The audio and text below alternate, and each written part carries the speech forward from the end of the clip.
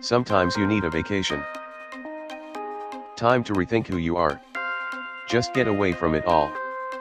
Rethink the podcasts you want to intro. But hey, sometimes these Star Trek shows are pretty good. Who wants to miss out? So here I am. But then I come back for this. I just don't have the words. Why do I do this shit? Oh, fuck it. It's time to ask what happened here. Hello, and welcome to the Rules of Acquisition, a podcast where we are going through every episode, every single one of Star Trek Deep Space Nine, all the episodes, all the good ones, all the bad ones. All the good ones. all the good ones. Yes. When you watch an episode like this, you just realize, why can't Discovery be more like this episode? Just kidding. Is that what you came back with? Oh, okay. I think Discovery has a lot in common with this episode You're not wrong. in ways that you might not expect. Anyways, with me as always is James Nolan Hey, guys. and Hugh Crawford. Good evening. And my name is Wade Bowen. Yes. We're talking about what? The Muse? Is that Yes. correct? That is correct. This is episode 20 of season 4. It originally aired on April 29th, 1996. And here is the IMDb description. A mysterious woman approaches Jake about his future as a writer. Odo promises to do whatever it takes to help Lwaxana Troi keep her baby over the father's wishes, even if it means marrying her himself. Dum dum dum. This is the A plot, B plot. This is the one when we agreed to do, when the three of us decided to do the Rules of Acquisition way back when. Mm-hmm. This was the only little bump for doing this whole podcast was this episode, is that I would have to watch this episode again. This is the most, this is my least favorite probably hour of television. Not just Star Trek or Deep Space Nine. This might be my least favorite hour of television ever. This is, I mean, I don't know if this is on the record of being everybody's opinion of the worst episode of Star Trek Deep Space Nine. That might go to Move Along Home or maybe Prophet and Lace, which we haven't gotten to. Yeah. But everybody agrees that this one ain't the best. This one sticks out in my mind the most, though. Yeah. Like, Prophet and Lace might be bad, but I can't. When you tell me the Muse, Prophet and Lace is pretty gross. It's gross, but is it as bad? Well, I don't know. We'll see when we get to it. That's a later.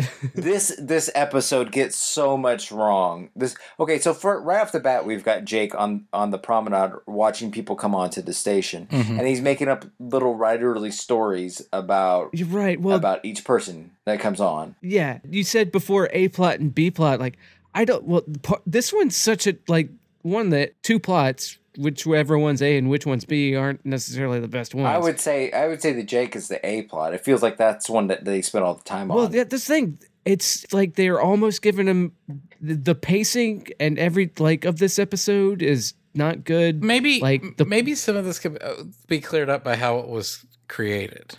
Okay, yeah, hit it. Okay. Yeah. I saw Majel Barrett had story credit on it. Yes, she did. Okay, And so Renee Echevarria gets the shaft on all the shitty episodes. absolutely, He's the guy that just they don't oh, nobody wants to do this one, just give it to Renee. I actually think that this could have been a good episode if it. I think the Lwaxana Troi stuff, there's potential there, but it wasn't realized. Okay, Perhaps. okay, But maybe go it ahead. wasn't. Yes. Oh, but if you have sorry, James, what you have a story for this? Well, I have the sort of the origin story of it is that Majel Barrett had an idea. Mhm. And she's the Legacy's wife, so they kind of have to listen to her. So Sure. So And ship's computer. Voice of the computer. Yeah. a person who's never wrote a television show or pitched a television show did for her character. And I mean, I'm not trying to make it. I mean, I'm trying to make her sound like she's like this diva or something. But I mean, like, I think maybe. I mean, she wasn't in the best of health. Oh yeah. And this was the last time we ever see her on Star Trek. Yeah. So I think maybe this was like a bon voyage, and she wanted to do this story because she had this idea, and she was pulling some strings to get it done. And yes, everybody in the writer's room like put like their finger to their nose and said not it. And Rene Echeverria was picking lint out of his ears, and he had to write the story. Yeah. But I mean, he got stuck with that. He wrote it a lot. Yeah. And this plot is that that Majel Barrett proposed was that she's pregnant and saying that Odo is the father. That was the plot. Odo's the dad. Yeah. Oh. And that Odo's like it's a Billie Jean. It's a Maury Povich situation. Right, like that does not check out. No. And for so many reasons. Echeverria had to write it over and over again, and it kept getting rejected. And then they had I think it was Ronald D. Moore had the idea of tacking another story to it. Uh-huh. And then that became the space. They wanted, like, somehow they settled on space vampire. And then Jake gets mind fucked by a space vampire. Jake gets mind fucked by a space vampire. A space vampire who's like responsible for like some of the greatest art of all of human history. This is an origin story for Catalyst's poetry and Keats too. Yeah, Keats. Oh, the Keats one is the one that I had thoughts about because I had thoughts about this episode. So they all went forward with it, and they're filming it, and they look at it as a chore. And while they're watching it being filmed, everybody comes to the conclusion, like you did. Wait, the space vampire is the far worse story. Yeah. So, and he goes, why did we write a story where the only action is just two people sitting in a corner? It's like, and they do, and at some point they go, this is the only kind of writing mistake that a writer could make, where you're writing this, it's like, I can't stand movies about filmmaking. Like, like they got so enamored with themselves. Well, let's do a story. Oh, yeah. What about Boogie Nights? That's about filmmaking. That's a good point. But, and and sometimes we just ask God to forgive us for making that movie. Fuck you, Mark Wahlberg. Fuck you. No, not fuck you, Mark Wahlberg. Fuck you, Marky Mark, because I know how much you hate that. Maybe you want God to forgive you for those underwear ads too. Yeah, go fuck yourself. You're the one giving Mel Gibson a vehicle this holiday season, right? And you're worried about Boogie Nights. Jesus, yeah, fuck. he's a horrible person. If we had just let him do his fucking job, he would have saved us from 9/11, guys. Right, good point. I mean, this episode gets so much wrong about how art is made, I guess. Yeah. That it makes you wonder. It's got no real point of view actually about art. It's just a bunch of horrible misconceptions about how a creative person actually lives their life and produces stuff. I don't know what to say about that aspect of it other than that. Well, wouldn't you guys agree that there's like yes. at several points I'm just like, nope, that's okay. I'm gonna play devil's advocate and defend the idea.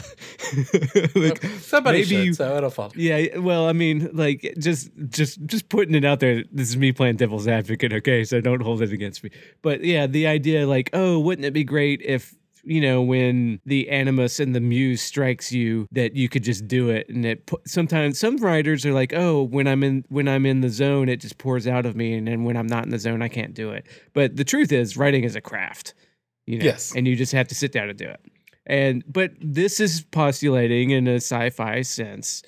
Oh, and this alien just pulls it out of him, and it's like a drug, and it takes a toll on you, and it can almost kill you. But and then at the end of the episode, maybe he learns that no. It made me think at the end of it, I wish Ben Sisko were my dad, because he does some good fathering in this episode. I guess he's kind of a limp dick when he goes up against the space vampire at the end, though. Yeah. Get away from her, shoots, and she gets away. She gets away clean. That's the thing about this. Yeah. The space vampire is gonna go off to fuck somebody else up. No, the good dadding I'm talking about is him just being like, "Hey, son, you'll get to it later," and just being supportive. Sure. But yeah. Okay, I get it. I mean, don't get me wrong. This is a garbage episode.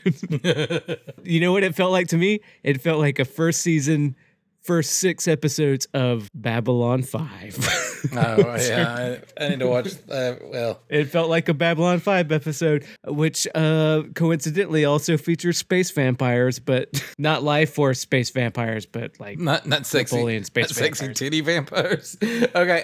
No, fat Napoleon vampires. When you but- said that it gets like all of the stuff that it gets wrong about writing, one of the things that like I wasn't with it, but I was giving this show my best. You're better than me. right. Yeah, and then when she unveils the paper, Oh, yeah. and I was like, what the fuck? Like, it don't matter what you write on. Writing is a fucking craft. Like, write on paper? Like, it's some goddamn magical property. It's like, Right. fuck this stupid shit.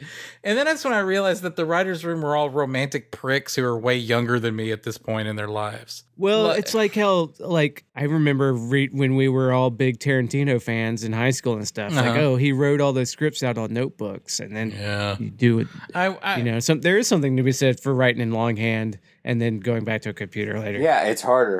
But sometimes it's for a mindset. Sometimes it does get you in that zone. People have different. think people have different things. Everybody has different paths to how they do it. Yeah, but you don't need to be precious about whatever works for you. Yes. Works. You don't need to be precious about it. I guess. Exactly. That's the thing. Whatever works, works. Yeah. Yeah, if I could go back, I spent a lot of time romanticizing the process of writing when I was younger. Yeah. And I wish I could slap myself. It's fucking stupid. Like learn how to goddamn write. Don't learn how to be a writer. Learn how to fucking write. Like it's dumb. Like that was what I would go tell myself when I was 20. This episode's not helping anybody. When she did that and said that, I was like, oh, this episode is is the Odo story my port in the storm? And then Yeah, when Michael it really when is. Michael and Sarah came on, I was like, oh, that's something to hold on to. I love Michael and Yeah. Sarah. Yeah, he was fantastic. Is he J.All? Yeah, he's Yeah. He was Kang. Kang. Oh, I knew that guy from somewhere. Oh yeah. Yeah, he's Kang. And Dr. Freeze. That man- in the animated And Dr. series, Batman. Oh, he's more Dr. Freeze than Kang in Oh, this. yeah. That's Yeah. for sure. that man made sweet love to Barbara Eden for decades. Personal hero. I didn't think he was that great in this, but nobody. Oh, I think for what he was working with, I thought he was great. That's fair enough. He's Fair enough. Kang. Shut up. Yeah. I'm sorry. Fuck me. I'm sorry. You're right. Wade, fuck off, Wade. I'm sorry. I'm so sorry. He was Dr. Freeze too. So yeah, Bully and toupees. Oh, that was the other thing. I knew there was something about that first scene I was going to tell you. One of those guys walking off the show, and I think it was the Bolian. No, it wasn't. It was one of the other aliens. The Bajoran thief is a monk to swindle a Ferengi. Maybe. It was an alien race that's never been shown before. Rick Berman held a contest for the fans in Starlog magazine or something, that whoever could design an alien race would get to play that alien race on Deep Space Nine. And one of those guys was that guy. Which guy? Like a thief? Because I watched it after I read it after I watched it. there's a thief disguised as a monk to swindle a Ferengi. Crazy shit, isn't it? And then there's a woman alone. There's the 3. It might have just been a back. I saw a green headed. It might have been a background. There was a background alien that I didn't recognize. That was just a. I don't know. I just thought I read it after I watched it, so I didn't have a visual confirmation. And it just pans past him. But yeah. So that was a fan who designed that alien race. Won a contest. Good for him. Yeah, that's all I got. I don't know. Yeah, like, oh, Into podcast 3 to beam up, guys. I would hate to be the guy. 'Cause, oh man, I designed this fan made contest and I won, and I get to be an episode of Star Trek. And then I get stuck in the muse. Like shit. Yeah, that dude showed this to everybody he knows as a representation of Star Trek. He will defend it to this day. There is depths in this episode that no one understands to that guy. Yeah, I guess we can jump through it. I don't know. She shows up and oh no, I'm pregnant, and then like, oh my god. I'm pregnant. Yeah, and you do think, I mean, it leads you, like, the hook is the same as Majel Barrett pitched it, where it goes to the opening credits, and you're like, she's gonna Maury Povich's ass. And they don't, and that's good, so you don't have to sit through that, but you get the idea of it. And then he's Tavnian, which I assume is a race they just made up because it's just Kang in a bald cap or whatever it is. Sure. There's things that I would bitch about if this episode were better.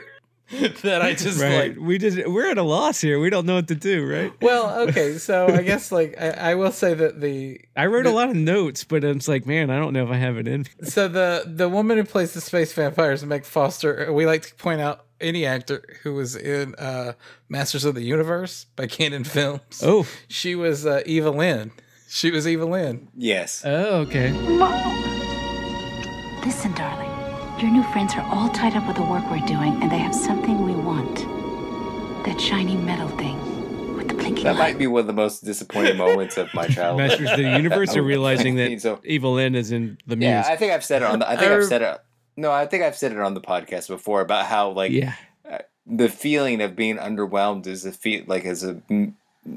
a feeling that you don't usually have in memory that you can Yeah. reach back to.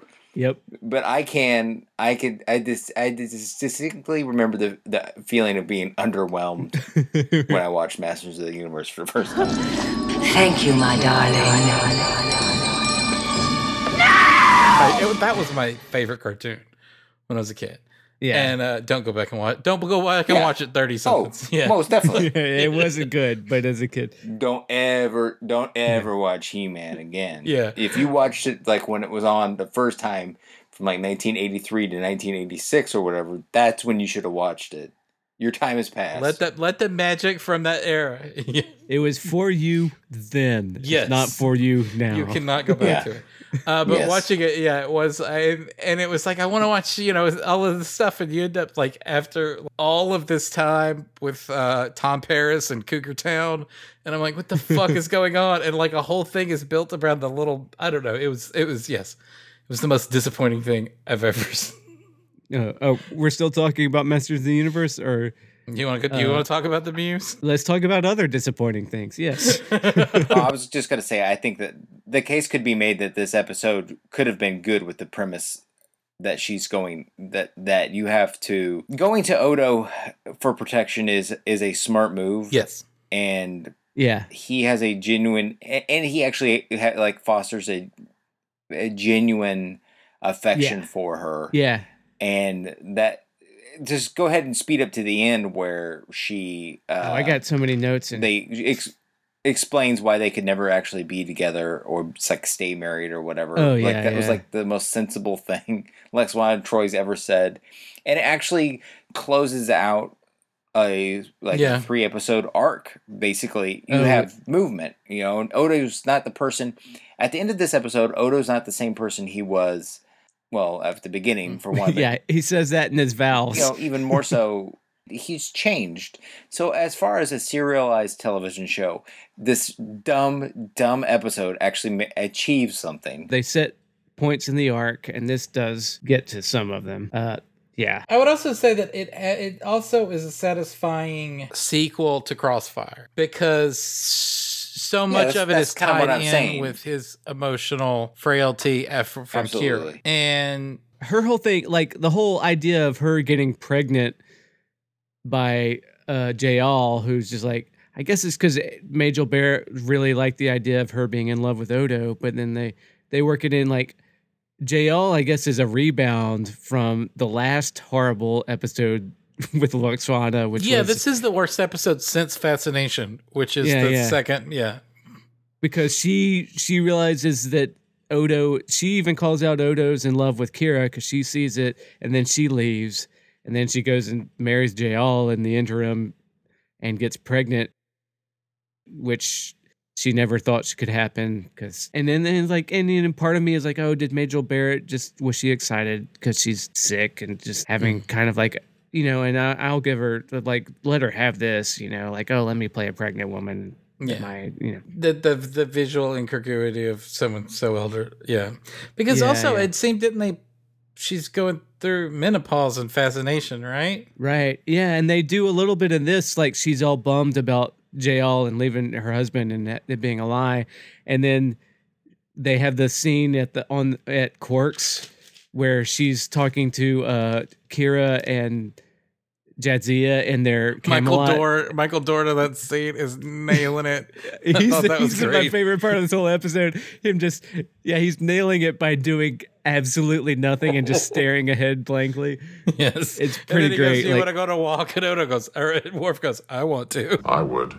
I meant Luxana. And they're kind of hitting on the thing from Fascination where she's in Bajoran menopause and kind of projecting emotions. That's what I wondered, but they don't make that clear. But I did wonder that. Yeah, it's kind of half-assed, like a lot in this episode. I love Klingons experiencing ennui. It's my favorite thing in all of Star Trek. And then Quark is like, she's bringing everybody down because they're all just sitting there upset and everything. Do we just want to do this whole? Let's get the Loxana thing and then end with Jake. Yeah, let's just hit a few notes. They have sort of the companion piece to the first season episode where they first meet, where they have a tender moment in the elevator. Yeah, he does a blanket over her and he's resting in his lap kind of thing. She's so tired and he's like, your replicator isn't on the fritz, is it? And she comes in and he's got all these shape-shifting playground equipment and she's like, this isn't sculpture, this is for shape-shifting, right?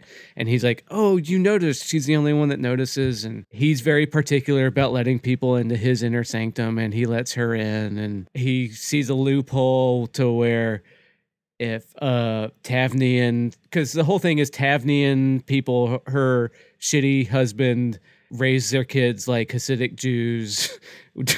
Sorry, to where they really or Jesus. I'm sorry, or mosques or highly religious cultures, or there's Christian. It's across the board. Sorry, sorry. Even Jewish people don't like Hasidic. He's a quiverful. Yeah. To where it's like firm separation of the sexes, and he's gonna come steal his son. And Loxana is like, no, it's my kid, and she talks about Kestra, her Troy's dead sister who died when she was 6 and stuff. Do they bring that up in TNG, or was this manufactured? Yes, they do. I thought they did. They do, yeah. And that's why Loxana doesn't want to let the kid go, and that makes sense. In a good script or a good episode, that might have been very heartfelt and stuff, I don't know. I'm starting to I'm gravitating towards Hugh's idea that these 3 episodes together are pretty good, but you think about them and they're all 3 of them are horrible episodes. Right. But the Loxana stuff. Right. But the progress that they've made with Odo, because this is important. Loxana shows that Odo is capable of an interpersonal relationship he himself did not believe was possible, which is paving the way within that character for a relationship down the road. Yes. Loxana is the training wheels. Yeah. In the same way, the notes, they're plotting, the plotting is not bad. The execution is horrible. And I could argue that that's partly of my issues with Discovery, but this is not the podcast for that. Well, I'm going to ask the question because all 3 of these episodes do distinctly suck ass. Yes. And 2 of these are the worst episodes ever. You called this one the worst. So they're all distinctly bad. So I'm wondering, is it a writer's because they obviously they have to write one for the ex-boss's wife. Are they just phoning it in because they're little pricks? I don't know. And even though the idea is good, they don't feel like they don't put their shoulder into it. Maybe to build the dressing around it to be good. Maybe, and also it's just really hard because this pitch and this plot, it's all melodrama. It's not. That's right. It's not in their wheelhouse. They could have a writer who could do right. But you can't technobabble emotional baggage. You know what I mean? You can't. Yeah. Right, and it's kind of like a romance novel kind of thing. Right. I mean, which is crazy because then Ira Stephen Bear goes on to what's the show that he does with Ronald D. Moore now, which is like a bodice ripper, but with time travel. Yeah, but it's a bodice ripper, but there's all kinds of male rape and right. I think that if we watch that show might be oh big what the fuck. I don't know. I watched 4 or 5 episodes of the first season and I was like, this is good. I don't like it because it's not for. Isn't there man? I'm right. There's man rape all in the show, right? Yeah, I didn't get that far. maybe if there's man rape, it would have sucked me right in. But I mean, yeah, no one loves like. I'm just saying that like that show's weirder than it's a great it appears. And it's not. Yeah. It's a well done show. It's just like it's a melodrama, which is hard to pull me into. You know. And the book is it's not our thing, but the book is regarded as like the Game of Thrones of bodice rippers. Bodice rippers. Ira Stephen Bear and Ronald D. Moore work on it, and they do a good job with it. I think they don't. This is not a good job. You know.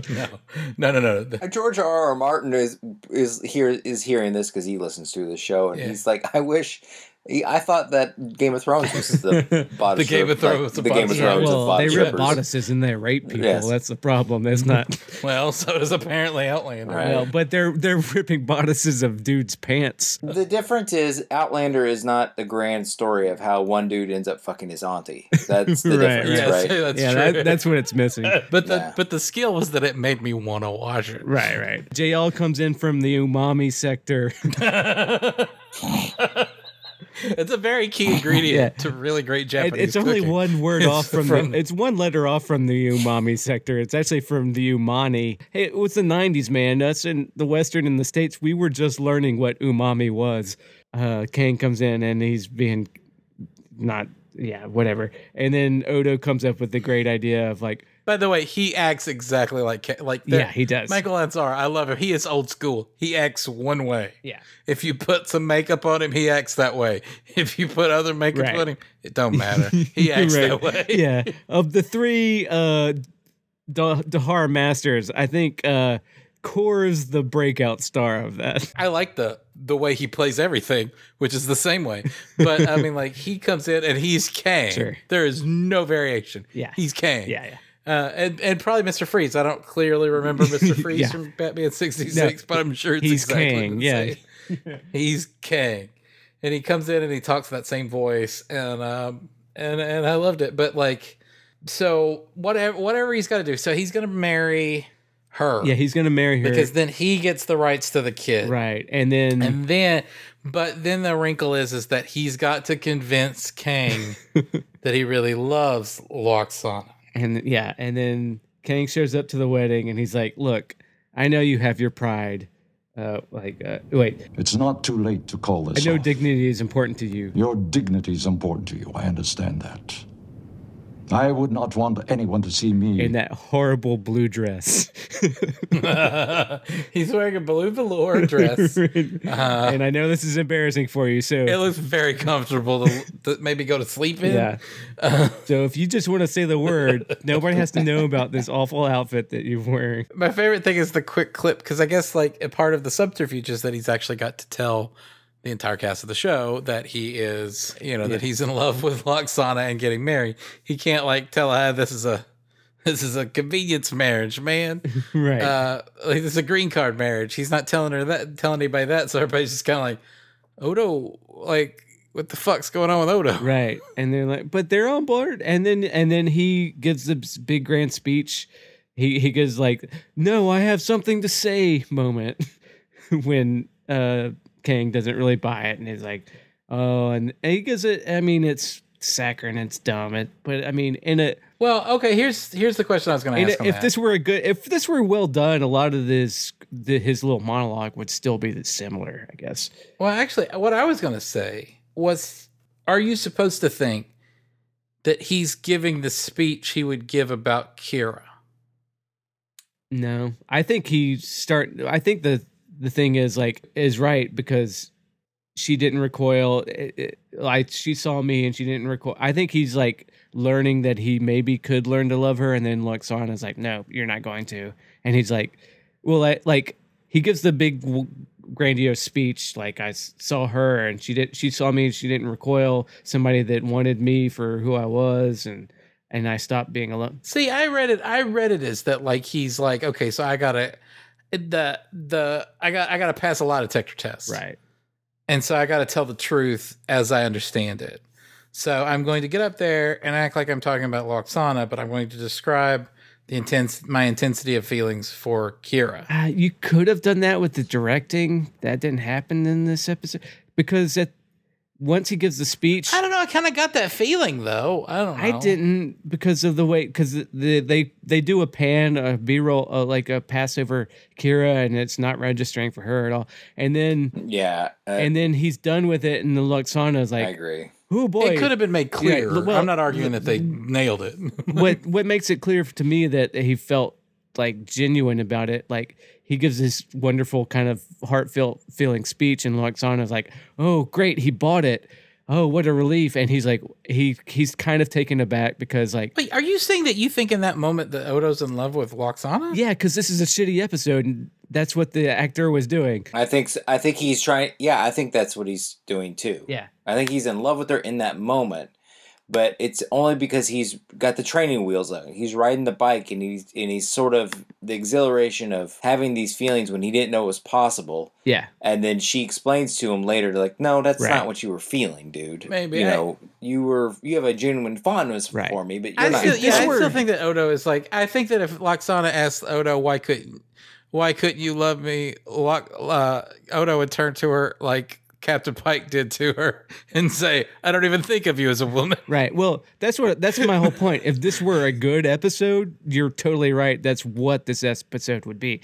But because this part of what makes this a bad episode is how cheesy and Odo is in love with her in this episode. It doesn't make sense. And the actor's doing the work with the script that he's got, but it's just a bad episode. Like this is a bad episode, but I'm gonna ride that they're trying to make it about Kira. They have a conversation about Kira early. Yeah, they do at the end, and it's a pretty heartfelt. That's only to establish where they are in the I know. I'm not. It's not because they're trying to say something. Yeah, like at the beginning and at the end, but the speech that he gives, I felt like was a bad episode. Him talking about Lwaxana. I do not think. I think it's him using the emotional training wheels, and I don't think it's about Kira. I think it's. And then I think that why she sort of rejects him. I think that the story would be that they mention it, and then he sells it based on that emotion, and then when she sort of rejects him at the end, she rejects him as then like, you're not in love with me, you're in love with someone else. That's what she does. And that's pretty clear. Yeah, and that is pretty clear at the end. But he's kind of, because his whole thing, at least in his head too, he's like, he's a little bit hurt because he was so like genuine and his thing, and it was kind of heartfelt for him. And she's kind of like, nah. But at the end of it, she is right in her whole, like, you are in love with someone else. You just want somebody to take care of. You're not in love with me.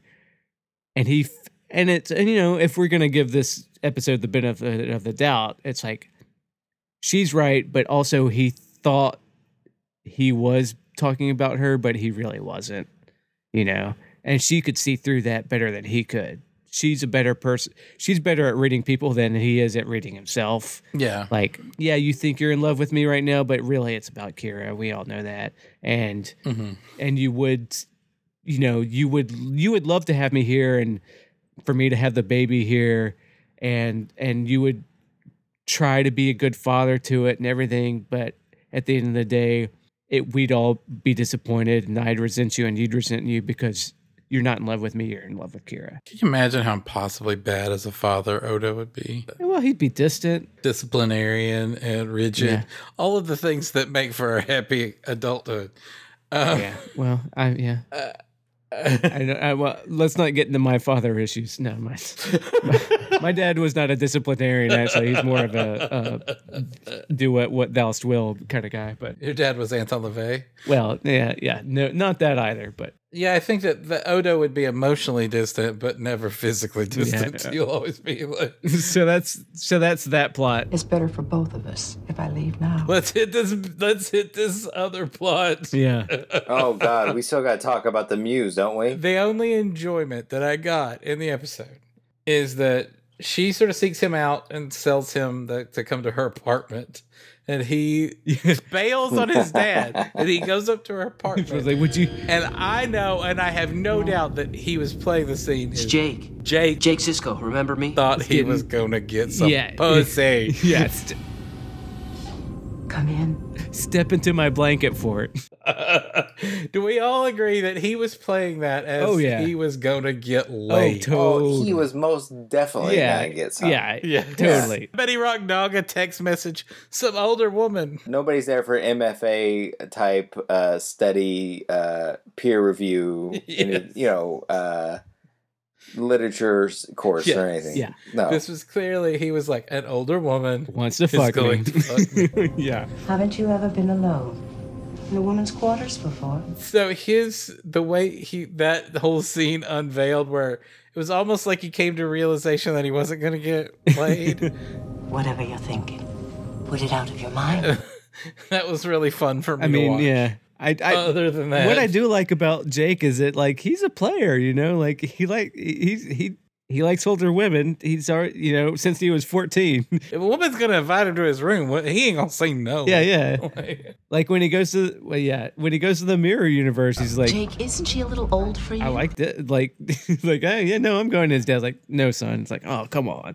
So Jake is one of those guys, the way that they sort of wrote him over like the show, even in that mirror episode from, I guess, was that last week that we did that? Anyway, that Jake has a confidence on the kind of woman he can get that is it's a really interesting character choice. Mm-hmm. Usually like writers are incels, so when they write teen characters, they always write them as weird incels. Yeah. But like that Jake is like a swinging dick and like he is and like cannot be stopped. Like he 2 seasons ago we were talking about, is it weird that he's dating like a hooker, a sex worker in any case? Yes, maybe not some sex worker capacity, and like he was. Like he has no like, so she was like, you want to go to his room, and he was like, yeah, sure. He probably put on his Axe body spray. And I enjoyed everything about that. It's one of my favorite things about Jake's character. I wish there was more of that. Yeah, she they name check a few. They talk about whatever the architect is. I guess a Cardassian architect that's famous. I don't know. Yeah. And then Revelus used this pen when he wrote The Weight. And the paper? Yes, paper. Whatever. Yeah. And these are made up. And then there's Keats and Catalyst, or Catalyst. Who's Catalyst? I thought, is that a real one too? Because I knew Keats was. Yeah, he's a real poet. Okay. Yeah, I've read. Okay. The Keats. Don't go out of your way. Right. But, yeah. The Keats I knew. I was like, oh, that makes sense too, because the whole thing is like she's a space vampire that sucks the brain juice from people, but lets them write these great works of art. He's what, 19, 18 on the show? How old is Jake? He's like 16 or 17 at this point. He's like 17 on the show at this point. And she says he's way younger than the people that she normally does. But Keats died at 25. I think he started publishing at 18. So like, right. But when she was working on him, she was working on him at 20. Yeah. But because and he died of consumption. Like that's where I was like, oh, I'm sure the average Deep Space Nine fan in 1996 was like, excuse me, Keats was actually 25 when he died. They saw Bright Star.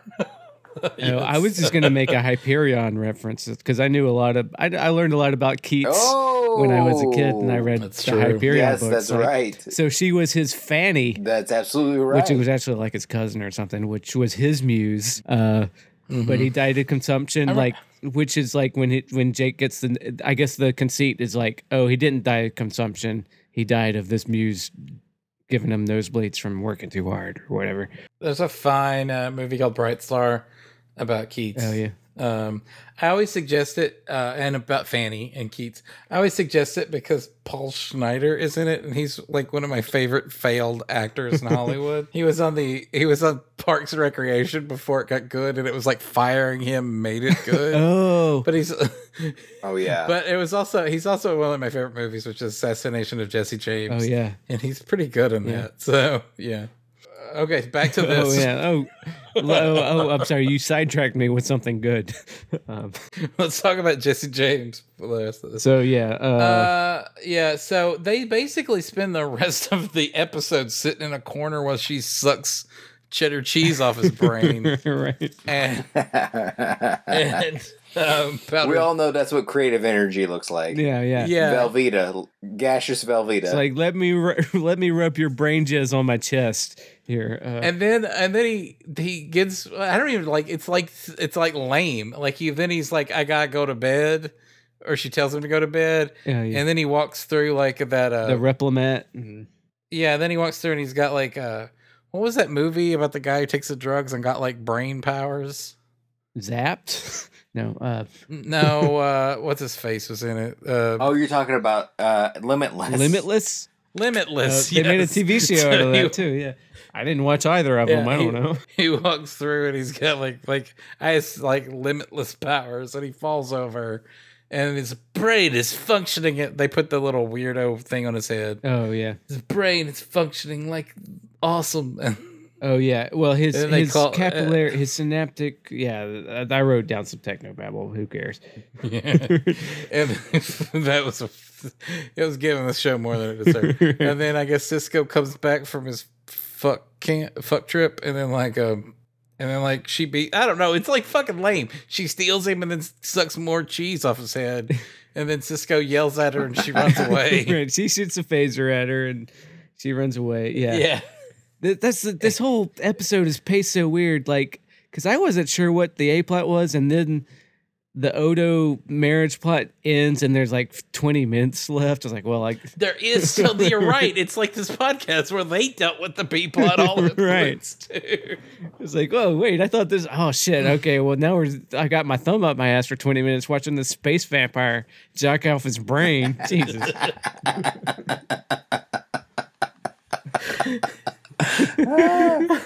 God.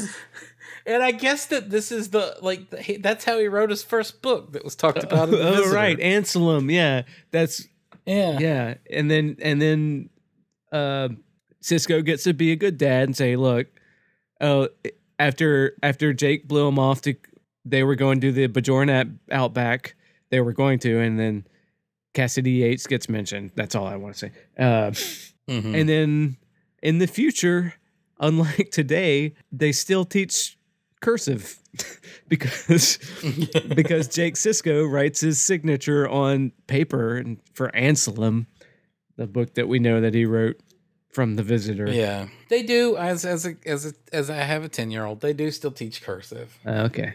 But it is kind of like nobody gives a shit, but they still do. Okay. But I mean, I've actually expressed that. I was like, I don't know why you teach kids this. You're right. Like, I'm the guy who hates that they teach them that. Yeah. But nonetheless, the dialogue is sharp. The story is involving. The characters are real, but the spelling is terrible. Well, muses can't help it. Yeah. That was the episode where he gets infected by the Strunken White Ghost. Is where they fix all the eats, shoots, and leaves. What a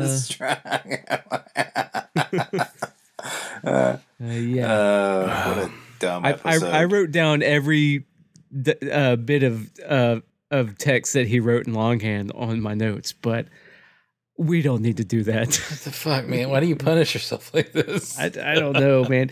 Oh, Jesus.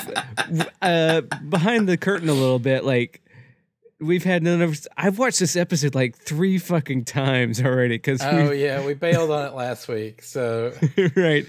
Man, I only watched the last episode of Discovery once, but. Let me let you under the curtain. I watched this episode a week ago, and I haven't watched it since. Yeah, like, I don't. Yep. Ditto to me. So basically, if you want to know who the best co-host, the best host of this show is, it's basically Wade. We always say Wade puts way more work into this than we do. We always Wade is the heart and soul of the rules. I don't need credit for I want credit for playing smart, not stupid. Man. Wade is Simon, and me and Hugh are Garfunkel. Yeah, I don't deserve credit for watching this show 3 times. That's all I'm saying. I admire the commitment. And I'm glad that you did, because like if we were both all foggy about this, is this the worst episode of Deep Space Nine so far? Like, obviously excluding Prophet and Lace and any sort of other bullshit that's before us. Is this worse than Fascination or yes. what are they? I'm gonna say it's Move Along Babel Home. is bad. Babel's bad. Move Along Home is bad. This is objectively the worst, I think. Right. Well, the problem with this one is even those ones structurally, even as bad as they are, this one just structurally is awful too. It is that's why it's the worst. I was gonna try and make the case that Fascination is worse. I hate Fascination more, but because that was the one. Then the Muse. You hated that was the one with O'Brien and his wife fighting over the other guy, and then like all right, everybody's fucking on the ship or trying to fuck, or because Loxana's got like I thought that episode was gross, and I think that specifically Bareil, who was still alive at the time, was like grinding his boner up against like everybody in the show. Like it was pretty. It was gross. There was a level of camp there that made it watchable, and I will always say that about the bad episodes. The bad episodes that have a tinge of camp with them, or people doing a silly voice or something that's watchable. There's nothing watchable about this that you're just clawing your eyes out. We had some like overly earnest stuff with Odo and his feelings, and that was drier than a popcorn fart. Then on the flip side, you had this space vampire story that's not even. It's like if you're gonna tell somebody what this episode's about, you're like, cool, let's roll, let's watch this silly piece of shit. And you somehow made space vampires boring. You know, do you know what I mean? Yeah. And tedious to watch. Yeah. So no, this is awful. Do you want to get into the IMDb? Oh yeah. All right. Do you want to guess? Yeah. Well, okay. So where are we? Rewatch, we're super low, right? Yeah. All of us are. Rewatch is. I'm already in the red on the rewatch. Like I've already fucked up. I've seen. Yeah. In fact, yeah. I'm sure some black hat hacker is going to like. I've hijacked your Apple TV. It will only play one episode of Deep Space Nine. It's a Muse. Pay me $10,000 in the morning. I'd be like, well, I got to pay $10,000. I gotta get my Apple TV back, man. Right. So yes. Can we all assume we're all at a 0 that we'll never rewatch this if we don't have to? I mean, 0 is low. I'll put it at a 2. That's about as low as I'm going to go. All right. Well, Wade, you're a better man than we are. James, you're at a 0, right? It's maybe I want to watch. Maybe I've got to bug up my ass to watch the worst episode I can watch. And like, no, I don't feel like watching Meridian. Like Meridian and Fascination were neck and neck for me. The Shangri-La, they were pretty bad. Yeah, that was. But this one, we may at some point. I get your point. I'm still gonna put it as 0. Yeah, but but there's a point where we may do what is the worst trick, and like of all of them, like the Scottish ghost candle thing, like Abraham Lincoln in space. What is the worst trick? This is very Scottish ghost candle, and like who's gonna. It's that's the level of weirdness to that was more exciting. Guys, I gotta know what you think of what the votes are on this. I'm gonna put it at a 5. I'm gonna put it at a 5.6.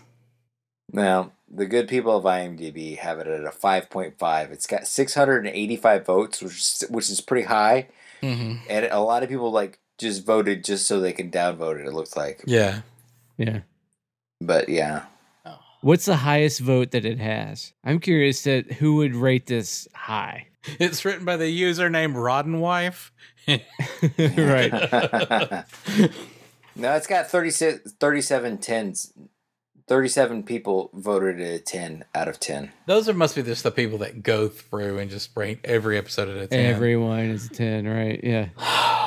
514 males voted for it and 69 females. 69. No, sorry. I apologize. All right, guys. Should we move on to voicemails and emails? Yeah, we should. Next week is a pretty fucking big episode. It's called For the Cause, and shit, it's an episode about Michael Eddington. Boy, Hugh, you stoked? You stoked? Yeah, Hugh? I'm sorry. Don't spoil anything. Pretty sure you just heard me yawn. All right, let's move on to feedback. What a waste. I will never forget you, Jake. You're not going anywhere. And yet, she did. Just jumping straight into it, here's a voicemail from Stefan. Hello guys, this is Stefan calling about Sons of Moog, which is a pretty good episode with one minor problem is that Kern should have died, like really actually died. Worf's arc in season 4 is essentially to take everything away from him that he gained in 7 years of the Next Generation. So what you guys were saying about Kern going on a mission or whatever doesn't achieve that. My favorite version of this story is that Kern commits dishonorable suicide and goes to Klingon hell. Because what you would then get is Worf really not only losing his brother, but failing as a Klingon. Because he didn't want to help Kern commit the honorable euthanasia. That's what I've always thought that's what the episode should have been. But because of this is a 90s show and topics like euthanasia and suicide are difficult, so it never went there, unfortunately. Okay, that's my 2 cents. So Stefan wants it to go darkest timeline. And yeah, that would actually be super interesting and probably better than what we saw. Yeah. Yeah, I mean, I think I said it a couple times. Like, when he's got that phaser, he just wants him to come in and say, Kern, no! And then Kern blows his face off and the end, and then Worf has to deal with Kern, no. Kern. Kern, no would have been a nice touch. Yeah, I do. Yeah, it's such a weird episode to me. I listen, like, we do these podcasts in advance, and then yeah. So when I listened to the podcast as it come out, I was like, yeah, like it really, like that. I think it was the episode that I liked the most. I liked the setting. I liked Tony Todd. I liked these characters. I liked the plot, and then like just like how unsatisfying, like what a wet fart at the end. And that is what I think was just sort of like I was a little bit shocked by just how just sort of empty it was at the end. But yeah, and multiple things would be better. But I do think I think that the more that Worf is stripped to nothing, like that's interesting. Yeah. To me. So and that was interesting to me on the show, and to the point where I know I talk about like it's not a beloved episode or anything like that, but there's an episode I think in season 5 or maybe 6 where he's having to fight his way through a battery of and it's the best. Oh, yeah. It's the best. Yeah. I mean, and it is that sort of at that moment, Worf is stripped to nothing.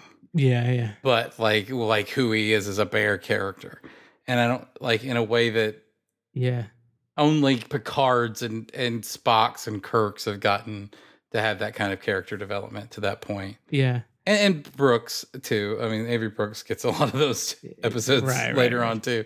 But it's so satisfying to me. So I mean, we did our whole how would we fix this? We went back to that. Well, and I get like he should have killed himself. Man, maybe it's just the world, like maybe it's a new Star Trek, or maybe it's just where I'm at. It's like, man, I don't need that darkness. I mean, it's too dark. Yeah.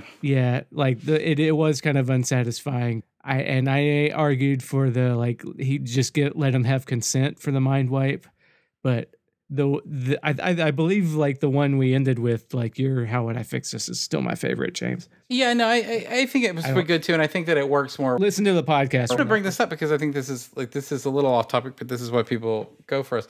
Is that it did feel like if he had killed himself or died, it does feel too dark to me, and I think it is the world today. And I was listening to Patton Oswalt on Chapo Trap House, and I believe it was Patton Oswalt that made the point.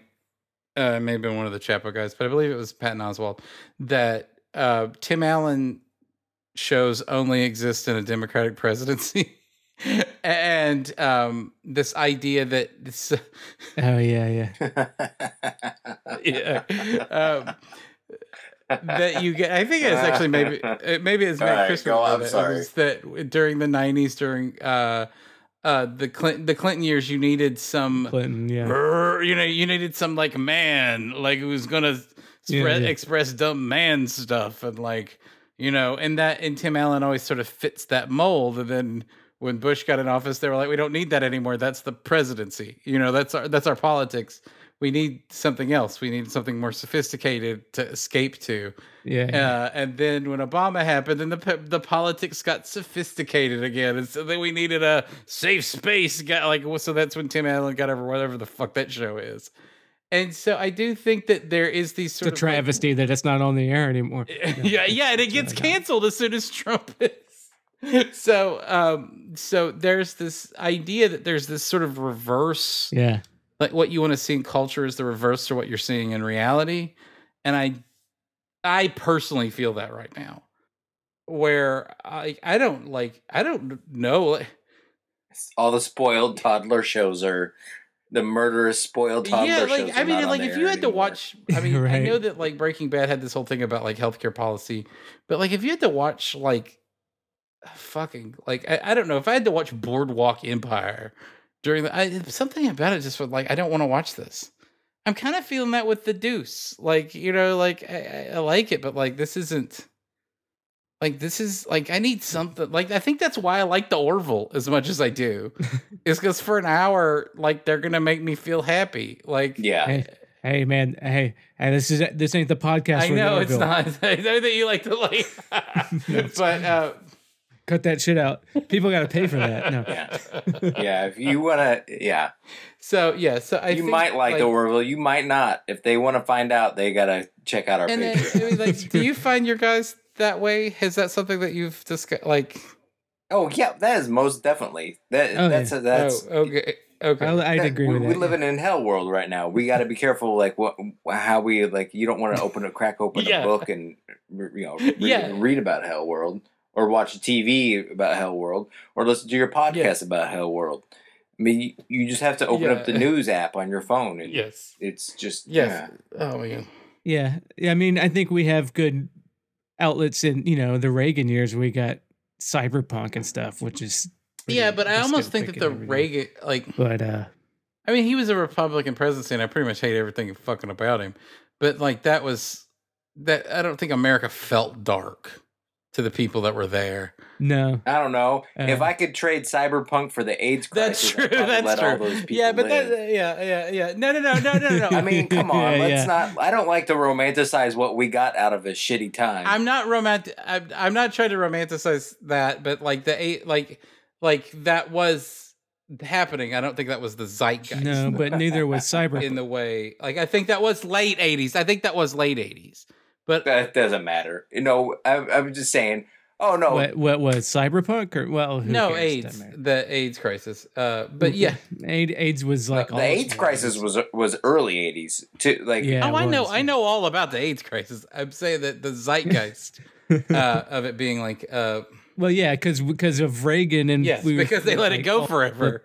Was fucking ignoring it. Yeah, no. I'm not like I we don't care about them. It's just gay people dying. Fuck them. Like that's what was awful about it. I think Ronald Reagan is probably like the most effectively bad. Like I don't think he's bad.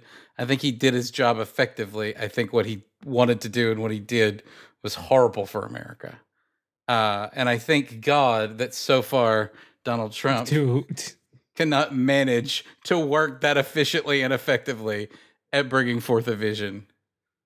So I think that's the one thing we got going for us. No, he's just floated by the vision. That's what keeps him. That's what got him to office. Is it's still a mess. The vision of the fucking people. Yeah. Oh, oh my God. Yes. Now the podcast is about hell. Yeah. Wait a minute. How did we get here? Thanks a lot. Do we have any more voicemails? No. All right. So that's all we got this week for you. Do y'all have anything you want to plug? Nope. Just our Kickers of Elves Patreon page. Yeah, that's all. All right. Yeah. patreon.com/kickersofElves. Check us out there. And also give us a call. Give us your feedback if you want to tell us what you think about whatever. Give us a call at 917-408-3898. And yeah, just let us know. Give us a call there. Tell us about the ROA. Or send us a little audio message at rulesofacquisitionpodcast@gmail.com, like some of our international listeners do. Try to keep it under 3 minutes. What else am I missing? Yeah, check out the Patreon, Kickers of Elves. Rate us on the new iTunes app or whatever. It's not even new at this point. I don't know. Do all the other things that every other podcast wants you to do. Yes, like us on everything. It'll really... Yes. Yes. Please like us. That's why we do that. Yeah. You know the drill. Yeah. So we'll just get on with it. So yeah. All right. Well, that's it for this week. Thanks again for listening to the Rules of Acquisition. For Wade, James, and myself, 3 to beam out. Do you know the cunt weasels that run this show have a call-in line, where you can express your DS9 wishes and DS9 dreams into their ear holes? They will play them on air and try to be nice to you, because one day they hope to sell you Blue Apron snacks and underwear made out of modal. The number is 917-408-3898. That number again is 917-408-3898. You will probably want to talk about how hot Dax and Bashir are. That is great. These pretentious asses also love it when people say they are wrong. So feel free to do that. James will probably go off on a knowingly obtuse rant about construction issues or political sophistication. We know you love that. Again, 917-408-3898. Did you know that some Deep Space Nine podcasts have more reviews than us on iTunes? Doesn't that piss you off? Please review us on iTunes. We need to feel loved sometimes.